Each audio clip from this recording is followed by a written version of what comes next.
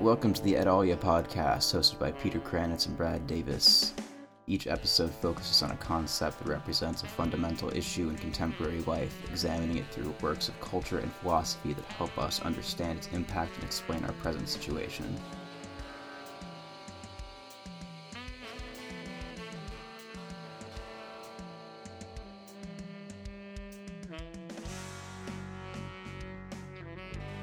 Hello, this is Brad Davis.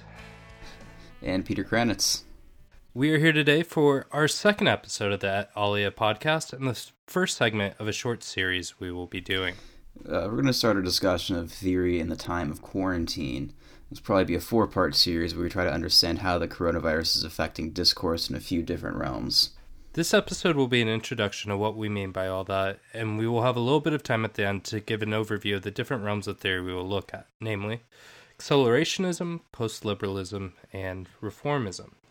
So, Brad, how about you start giving us a bit of an introduction as to what we're talking about with sort of the problems that are being raised? So I think it's important sort of at the beginning of this discussion to come to an agreement about what it is that we're talking about, what America is as a government and as a regime. Quite obviously, we're a liberal democracy, and people have a lot of different concepts of what that means. But the key parts that are interesting and really important to unpack is we are voter-driven. As that's certainly a controversial thing from time to time as to how much our votes matter, how much weight that politicians give on the populace's opinions. But I think we'd be surprised with just how much influence popular opinion does have.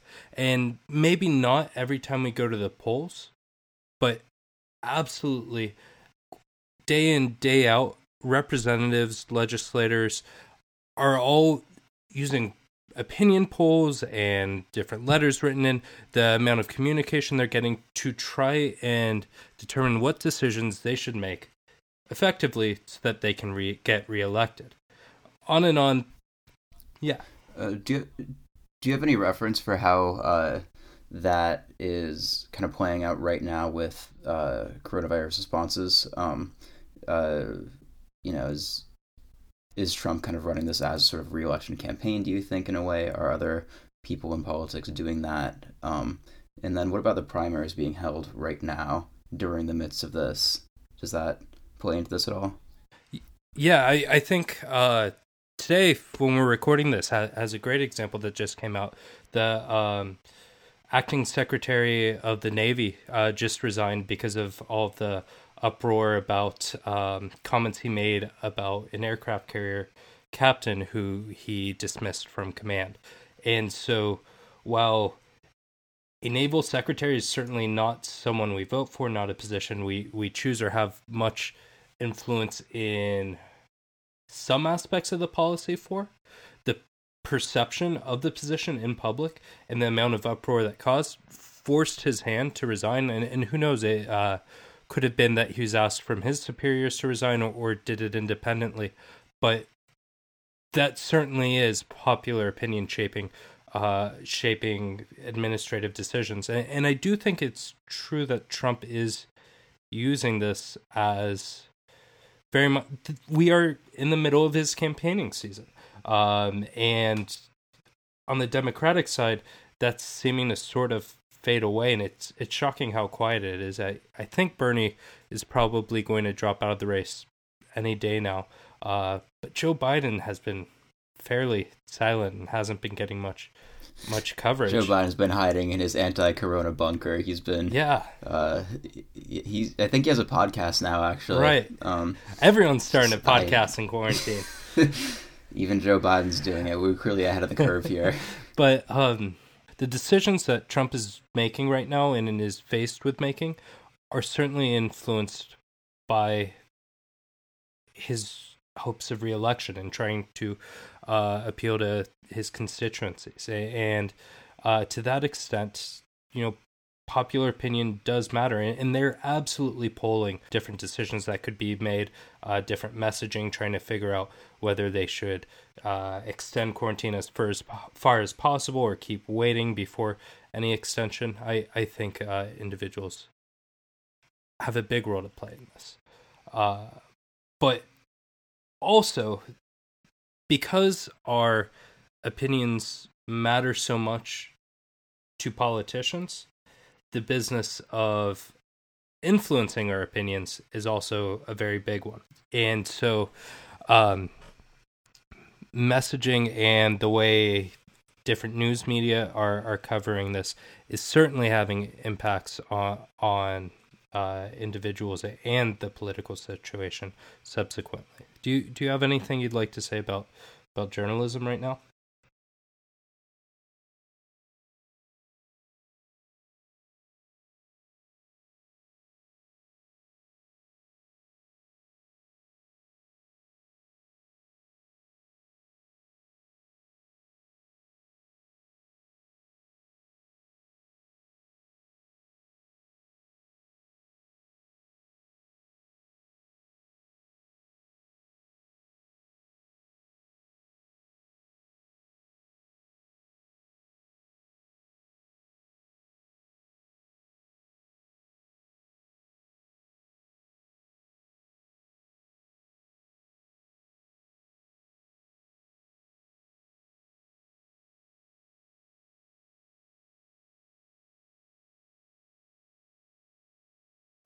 Released or that leaked or something that came from within the White House. An advisor from I'm butchering this. I don't actually remember exactly where some health policy advisor sent a memo to Trump in January, I think, predicting up to 2 million deaths from the coronavirus.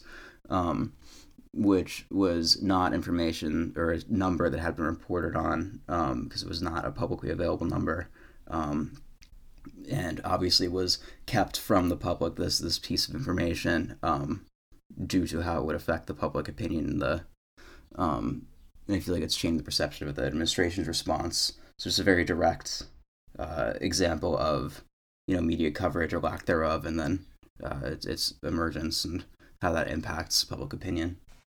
See, I think I disagree a little bit, and maybe this is splitting hairs, and we actually agree on this. I mean, there is constant media coverage on all things coronavirus. The problem is the substance to it is almost non-existent. You're right, just death numbers over and over again, but there's constantly noise being generated, just not much of a signal there within. And everyone's been bagging on them on Twitter recently, but Vox is a great example with going back and forth in various editorials and articles about what is safe, what isn't, contradicting themselves.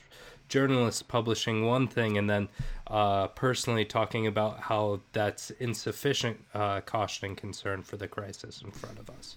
Right. Yeah, I do agree with that, and I think that's more what I meant by saying there isn't any coverage. It's really just that there isn't any substantive coverage. There's so little actually being said. Yeah. And I think, this has been an ongoing discussion the last several years about how much foreign regimes influence our opinions here in this country, but the news would be the wrong word to say, that the information or the comments coming out of China and Russia directed to the American populace about how dangerous this is, how many people are dying in China, or what sort of things we need. Both China and Russia have been trying to send supplies to as many of Western countries as they can. And it seems like they're very much fighting a war in the media against the image we have of ourselves and our capabilities to respond to this. I mean, I don't believe that China has ended the spread of the virus within their own borders, but to say that they have, and then to send us millions of masks, pretending we need them more, which maybe we do. It's certainly a power move to be playing it in information conflict.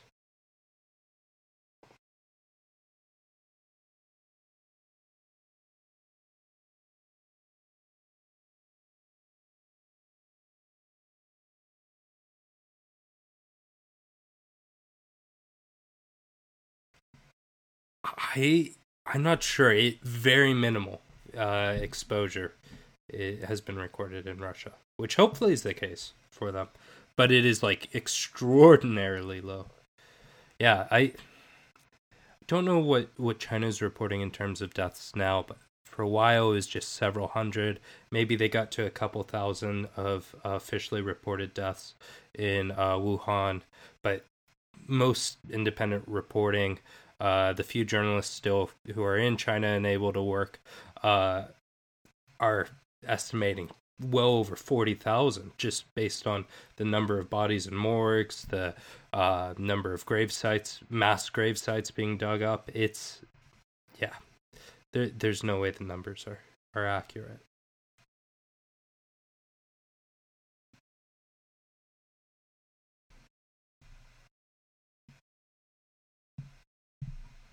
Contradictory information is kind of doing the opposite of their intention, showing them more untrustworthy.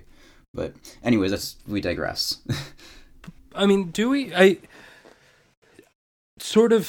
seems their aims in doing, enacting in that way is to make it look like the American government is ineffective or incapable of dealing with this crisis, of providing the healthcare needed, of having the medicine and medical equipment required.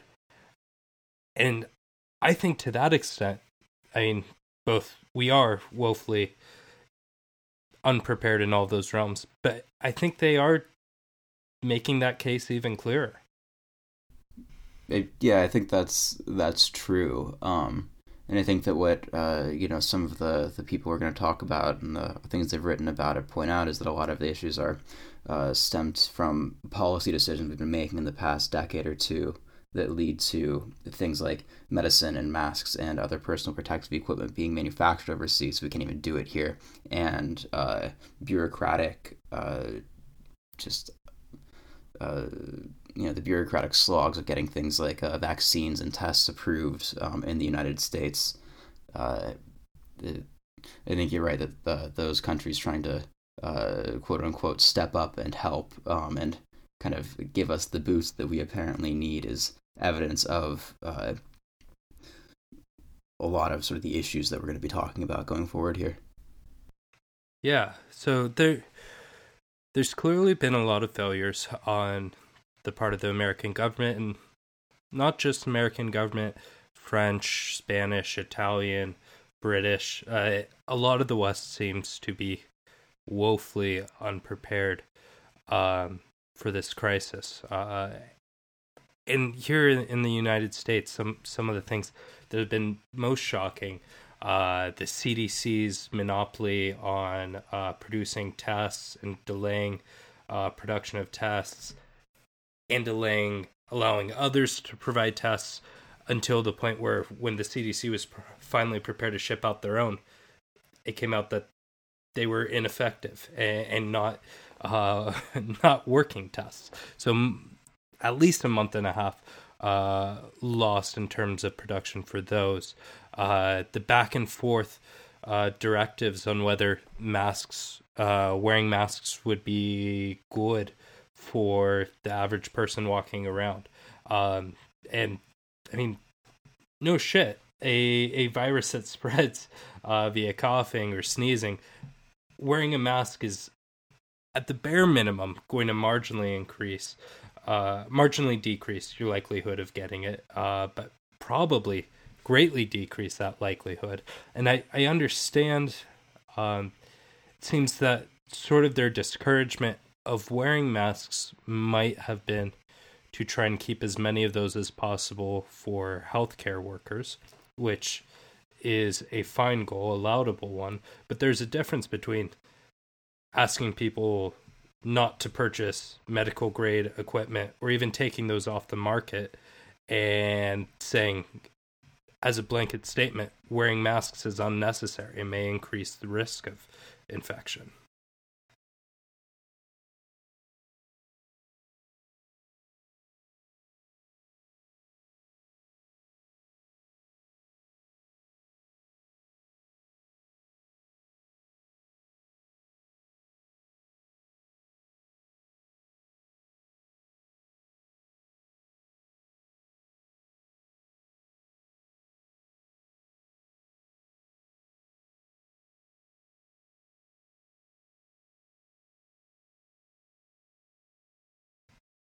And, and then messaging elsewhere was just dismal.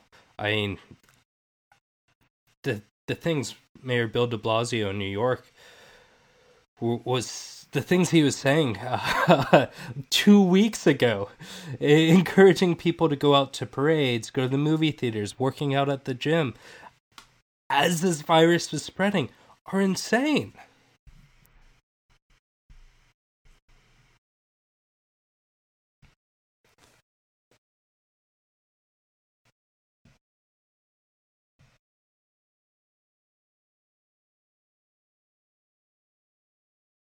Tuesday where the virus was bad. Like, it was like people were expecting it was like a tornado or something that was going to hit on Tuesday morning. You know, it wasn't like, it was just the something about the messaging of it being treated as more like a natural disaster than some sort of invisible, preventable pandemic was just mind-boggling.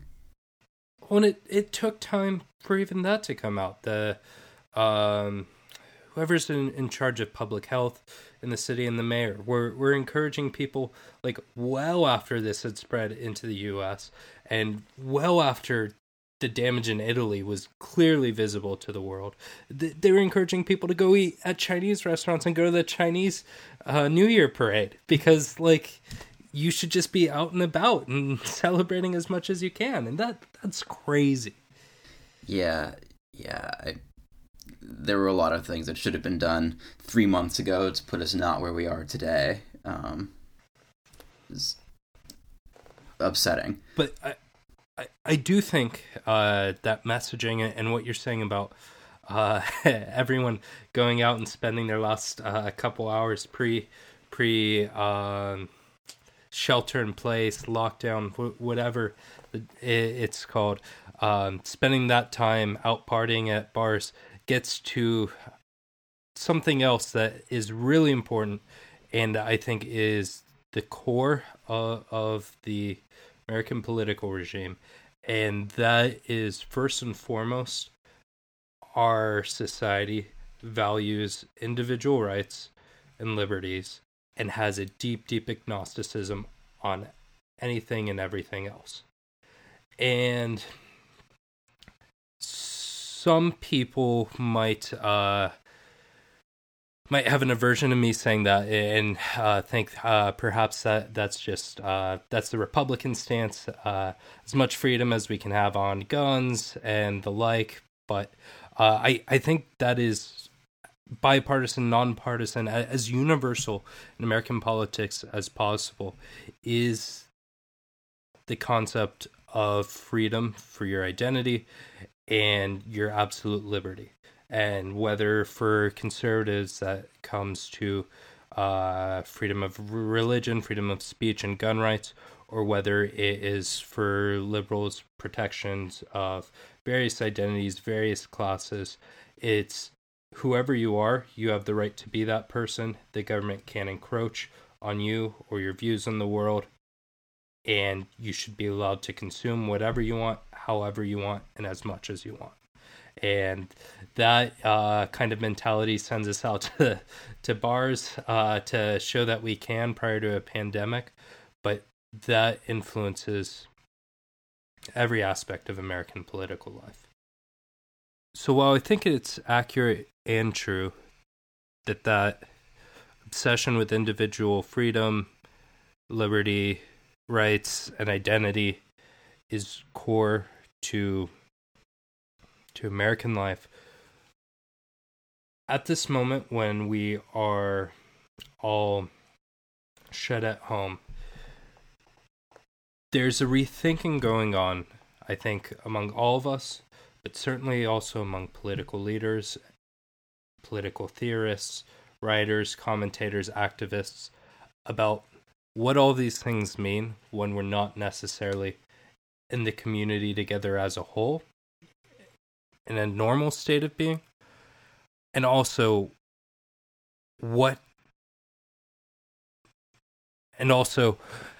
how those characteristics might have influenced our incompetence in dealing with this crisis, and with this crisis, what opportunity does it present to maybe change some of these characteristics or to influence them? One of the most prominent social theorists and critics of the 20th century, Michel Foucault, who is very famous, particularly in leftist circles, for his critiques of power and the way the state asserts itself in individuals' lives, wrote in perhaps his most famous book, Discipline and Punish, The Birth of a Prison, on what life is like in a state of emergency, in a period where plague and sickness takes over a community. He writes, "The plague-stricken town, traversed throughout with hierarchy, surveillance, observation, rioting, the town immobilized by the functioning of an extensive power that bears in a distinct way over all individual bodies. This is the utopia of the perfectly governed city. The plague, envisioned as a possibility at least, and I'll note, for us, a current reality, is the trial in the course of which one may define ideally the exercise of disciplinary power. In order to make rights and laws function according to pure theory, the jurists place themselves in imagination in the state of nature. In order to see perfect disciplines functioning, rulers dreamt of the state of plague.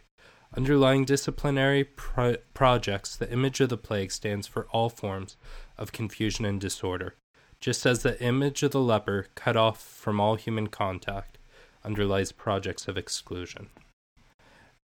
And what Foucault is getting at here very much is that this current state of being where the government exercises so much control over our lives in ordering us how to deal with this, and we as individuals have such limited control both of our functionings in society and of our own bodies and health and every aspect of our life. This provides a great opportunity for the state to rework itself, to extend its power, expand its surveillance, and try to perhaps change the course of people's lives or create a utopia from itself. Right. Foucault seems like he's also saying, too, that this is the ideal form for a state apparatus, right? It's basically a state without people at this point. The government can function more or less outside of the annoying reality of having to have human beings who live under the regime in a way. Everyone's locked up and in fear already. Yeah, and so the control that's exerted over us by the government is theoretically infinite at this point. And so this provides sort of the canvas that a lot of the different critiques we'll be discussing use to develop their theories of government. And it is so pressing right now because this seems to be the generational opportunity for real change to develop in American political life, which that sense certainly started with the election of Donald Trump, that new realms of possibility were open within politics, and that Bernie Sanders has been contributing to, of being able to really change how we view economics in this country. But with the plague, it seems all bets might be off, and real fundamental change of our political life may begin to occur. I think it'd be impossible for it not to, and I think that anybody thinking that there won't be some kind of radical change in the political and social orders going forward is deluding themselves, which for me as a Democrat makes someone like Joe Biden incredibly frustrating. An embodiment of the return to the old normal that just seems impossible and unrealistic, especially given the current virus situation. Yeah, it seems like there is going to be no return to normal, and so what this new state or new normalcy, whatever it may be that comes, is up for grabs. And so the first thinker we'd like to give a brief overview of is, or the first theory we'd like to give a brief overview of is the Schmittian concept of political power and his critique. So some of you may have listened to our last episode where we were discussing Giorgio Agamben's essays discussing coronavirus. And Agamben very much draws on the work of Carl Schmitt in trying to understand political life and regime governance. So Carl Schmitt is a very controversial figure. He was a scholar in Germany, an academic and a judge who was very interested in theories of power and governance, immediately preceding the rise of the Nazi Party in Germany. And as Hitler came to take power, Carl Schmitt helped provide many of the legal arguments that provided some sort of glossing of a way in which the new regime would be legal and politically palatable. So obviously, Carl Schmitt was very much not in vogue for many, many years because he very much was the legal theorist of Nazi Germany. His insights, nonetheless, are important, and his rehabilitation might not be right, but the growing interest in his work, I think, largely stems from more leftist scholars like Agamben trying to tackle and understand the way Schmitt describes the world.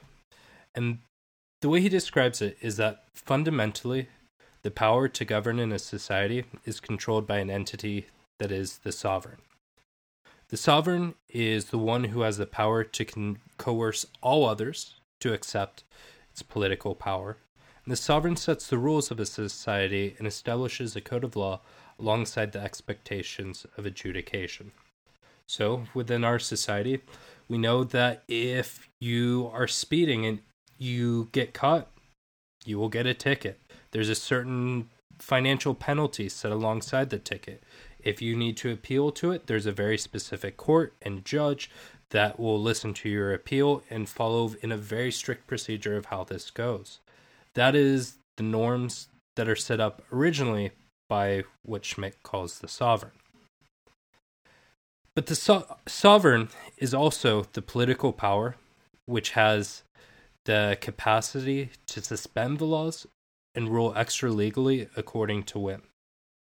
So, in cases of emergency or in wartime, perhaps the normal functioning of law is no longer acceptable or no longer prudent, efficient, for whatever reason. The sovereign is whoever or whatever is capable of foregoing the laws and making political decisions all by its own. So whoever... Is there any sort of guideline that Schmitt or followers of Schmitt kind of lay out for when an acceptable use of that sovereign's power to enact a state of exception is? Or is it whenever the sovereign deems it is necessary, it is therefore necessary?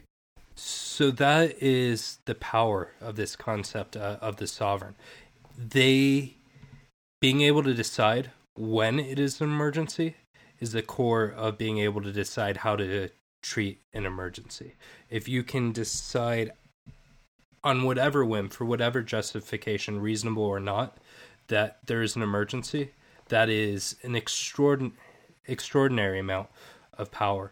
And so for a thinker like perhaps Giorgio Agamben, the state of exception might be something to avoid and be fearful of. He talks about how following 9/11, President Bush, and with the assent of Congress, was able to put aside laws governing civil rights and protecting individuals from surveillance, particularly setting aside these protections for Muslim Americans, and to surveil them or indefinitely hold them, place them in Guantanamo Bay without real legal rights.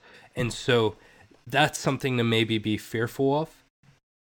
But for Schmitt, one can decide to enter a state of emergency, a state of exception, and forego the laws at whatever point. And that's the sovereign's power. And the sovereign is generally an individual who can decide that without a committee or without approval. At some point, it probably does have to be an individual. And Schmitt talks about the reality we see of democracies or other forms of government making decisions and laws in unison and together.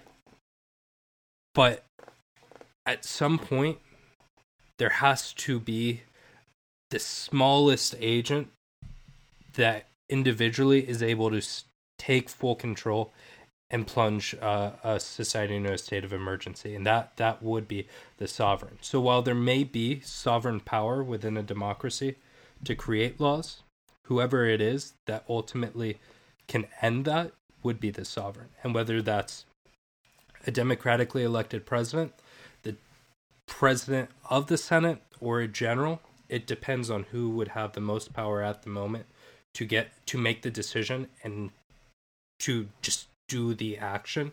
It's not something that needs to be determined by law or is formally described. It is whoever in the moment has the power to do it. Cool. There's obvious problems that stem from sort of this concept of governance. And first and foremost, that is a protection of individual rights and liberties. Again, I made mention of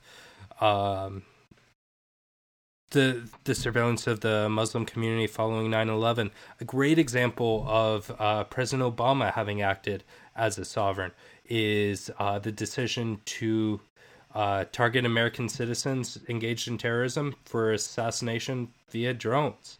That is something that was extra legal, was not approved by a judge. It was a decision at the moment that was what was in the country's best interest, and that is him acting outside the law in a state of exception, acting as the sovereign. And so we're seeing some elements of this start to be applied here in the aftermath of coronavirus. The Department of Justice and Attorney General Bill Barr have been asking for the capacity to suspend courts much more easily and suspend them much more widely, such that if you're someone detained awaiting trial, if the court's suspended, you are effectively imprisoned indefinitely until the court comes back, or if the court never does. And so someone who might ordinarily be granted bail, or might even be found very shortly, might have been found very shortly to have been not guilty for whatever they're being held for, will now in perpetuity, or could in perpetuity, be held. And that's obviously a misgiving of justice. Yeah, I feel like even on a more wide scale, someone like Agamben's kind of afraid that he was speaking in Italy, or writing about in Italy about a month and a half ago at this point, the idea of the citizens being reduced to bare life, to being no more than humans who exist rather than humans who actually live and who can socialize and be out in the world and live freely as humans ought to do. So Agamben raising those fears a month and a half ago, arguing that something like a virus is not sufficient justification for that the sovereign to flex their muscles in that way and order a lockdown or something, because of how much it takes away those individual liberties from people. Yeah, and the general shelter-in-place laws that are being administered throughout the country, I think, might also represent a good example of the sovereign deciding on a state of exception. In that, we'll come to see, I'm sure cases will be raised after this is all done, but how much legal justification is there for the government to force people to stay in their houses indefinitely? In LA, people are getting arrested for surfing in the ocean, or fined for walking around when and where and as they're not supposed to. And it seems like there just is not much of a legal basis to say that you must be confined to your home unless you're driving to an essential job or are going to get some groceries or walking around the street. To close every sort of business, to constrain people like that, I think it's absolutely necessary and a good thing in trying to deal with the virus, but that is certainly a deprivation of liberty. Yeah, another slightly different perspective on this is that it's not so much about power and the exercise of power and violence that determines the government's response to crises like this, but more about class interests in the economy, and how to keep the economy running and how to keep the existing class structure in place. So, instead of caring so much about the loss of human life that would happen if we all went outdoors, or the loss of human liberties that happened if we stay indoors, the bigger concern is about making sure that the corporations keep their doors open, that people are able to still buy and sell things. We see that with the congressional bailout package that was, what was it, $3.4 trillion, is that right? It's more, something like that. $3+ trillion, 2/3 of which was given to major corporations to kind of keep them going, and the trillions of dollars being injected into the stock market, with the intention of just kind of making sure that is what keeps running. Yeah, we often, this is sort of hidden from our view a little bit, just because we are so immersed in this hyper-capitalist landscape that we don't really notice it until it kind of stops functioning a little bit, and we see how that impacts us directly, people not being able to pay their bills, being able to pay their rent or whatever. But the government's concern is more about making sure that the corporations keep going, that the larger shareholders in the economy are still running, and less that the individuals who can't pay their rents are okay. Yeah, and I think to take this critique a little bit further, not only would some leftists say that class interest is driving politics like that, but even more so that it is changing the way we conceptualize our lives and conceive of our own interests. The messaging that we see in media, through movies that are really just vehicles for investment, through television shows that are peppered with advertisements for products, to magazines that exist to sell us lifestyles of a very certain sort. All of the media that we go through is pushing a narrative on us, and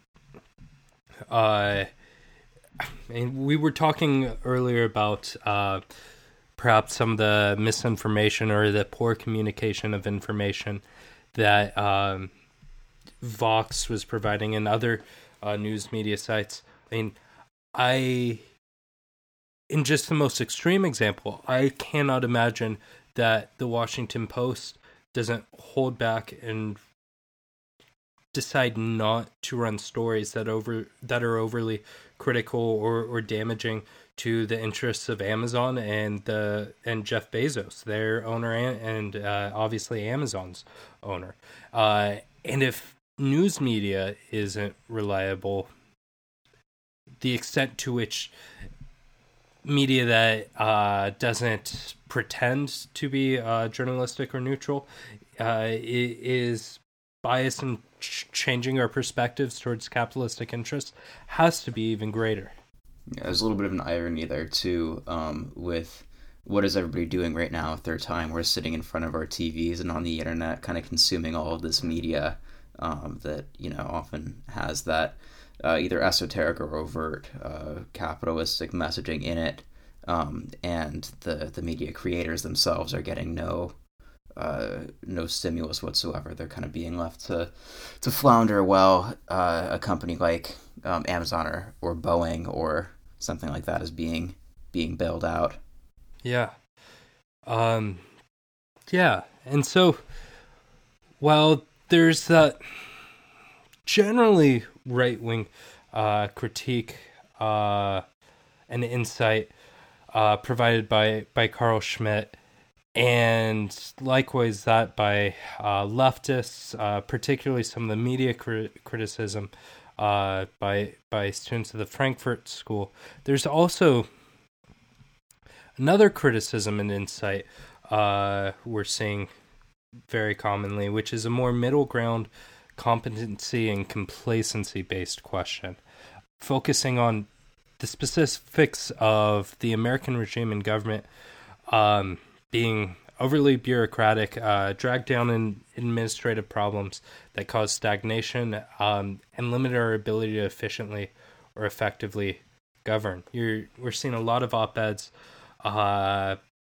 being written extolling the virtues of Silicon Valley and startup-like governance, that the government should allow corporations to run point in sort of trying to solve different aspects of the coronavirus crisis. I think one of the most interesting and odd pieces of this sort, the infamous Curtis Yarvin, who also has written as Mencius Moldbug, wrote a long essay on his Medium account talking about how really the best way to get through all this and to get past all these government incompetencies is to literally hand over the government to Silicon Valley executives and create sort of a super agency of smart technocrats that could govern us through this crisis without giving any credence to political concerns or even legalistic ones, and simply try and maximize healthcare, maximize production of vaccines without having to follow the normal regulations government agencies would have to. Although his argument's a little out there. Yeah, well, one of the big things of people who take that perspective, and that Yarvin talks about a lot too, is that the problem is that our government is based around the will of the people, like we were talking about earlier, how much public opinion matters. If you run the country like a startup, you could fire people who aren't doing their job well, The shareholders in the startup can decide to replace the CEO if they seem incompetent, whereas we can't really replace the president, and our senators and Congress people are all concerned about re-election, about public opinion, and the other agencies are concerned with that. So it's part of the argument about running it like a private corporation. There's also a bit of an irony to that argument, in that part of the bureaucratic and governmental inefficiencies with a lot of the actual physical goods, like I was reading today about the importing of masks from China, like we were talking about earlier. Turns out the vast majority of them aren't being imported directly to the government or being given directly to medical care facilities, but being purchased by private companies who are then auctioning them off to the highest bidder. So even though these are coming in from China to America, they're still not going directly to where they need to, because these private corporations are in fact allowed to purchase them and then sell them off to whoever's to kind of profiteer off of the need. Yeah, and that brings us to sort of a divergence within this camp that's also present in both the others, and that's sort of which way is the lane towards state capacity and state power in solving these problems. And so certainly there are libertarians out there calling for this. I mean, I hope not too many of them and not being given too much of a platform, but calling for really this to be managed in that sort of way by corporations who are able to allocate masks based on pricing, and whoever's willing to pay the most is going to be in a hot spot that needs it the most. Whereas Yarvin does take similar principles of how markets work and how corporations work, but his solution isn't to devolve the government powers to corporations so much as to evolve the government into a corporation that will act in such a way and not allow those sort of actors to buy in and resell these goods, but the government to allocate it on its own. Right, and I think part of that too involves something that is both that it's I think at this point becoming pretty overwhelmingly clear to people on both ends of the political spectrum that are outsourcing of production and things like that to China's and other international overseas place to produce things for cheap is not as good. The project of globalization may not be as positive as the previous neoliberal, neoconservative agenda has made it out to seem, and it's kind of coming back to bite us at this point with this crisis. So, with those sort of three both critiques and in turn insights into what's wrong with American governance and also why it operates in the way it does, we have three major we also have three major concepts or solutions for how to emerge from this crisis and what life might look like afterwards.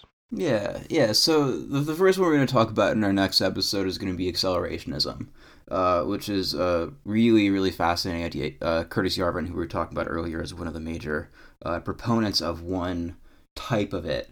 Part of the issue in a way with accelerationism, which we'll get into more next time, is that people are often really not meaning the same thing when they use that term. But generally it refers to a movement founded in based around sort of the ideas of this English philosopher Nick Land, based in Marxism and post-structuralist theory, that believes that capitalism in its current form is bad, but all of the things that also make it bad can be exacerbated in such a way to advance it to a sort of post-capitalist, hyper-technological space that is the best possible system. So sort of using capitalism to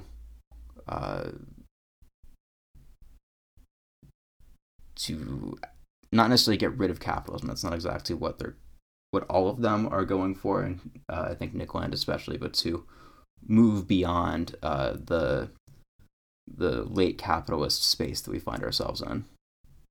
Yeah, maybe, hopefully a useful way of thinking about it.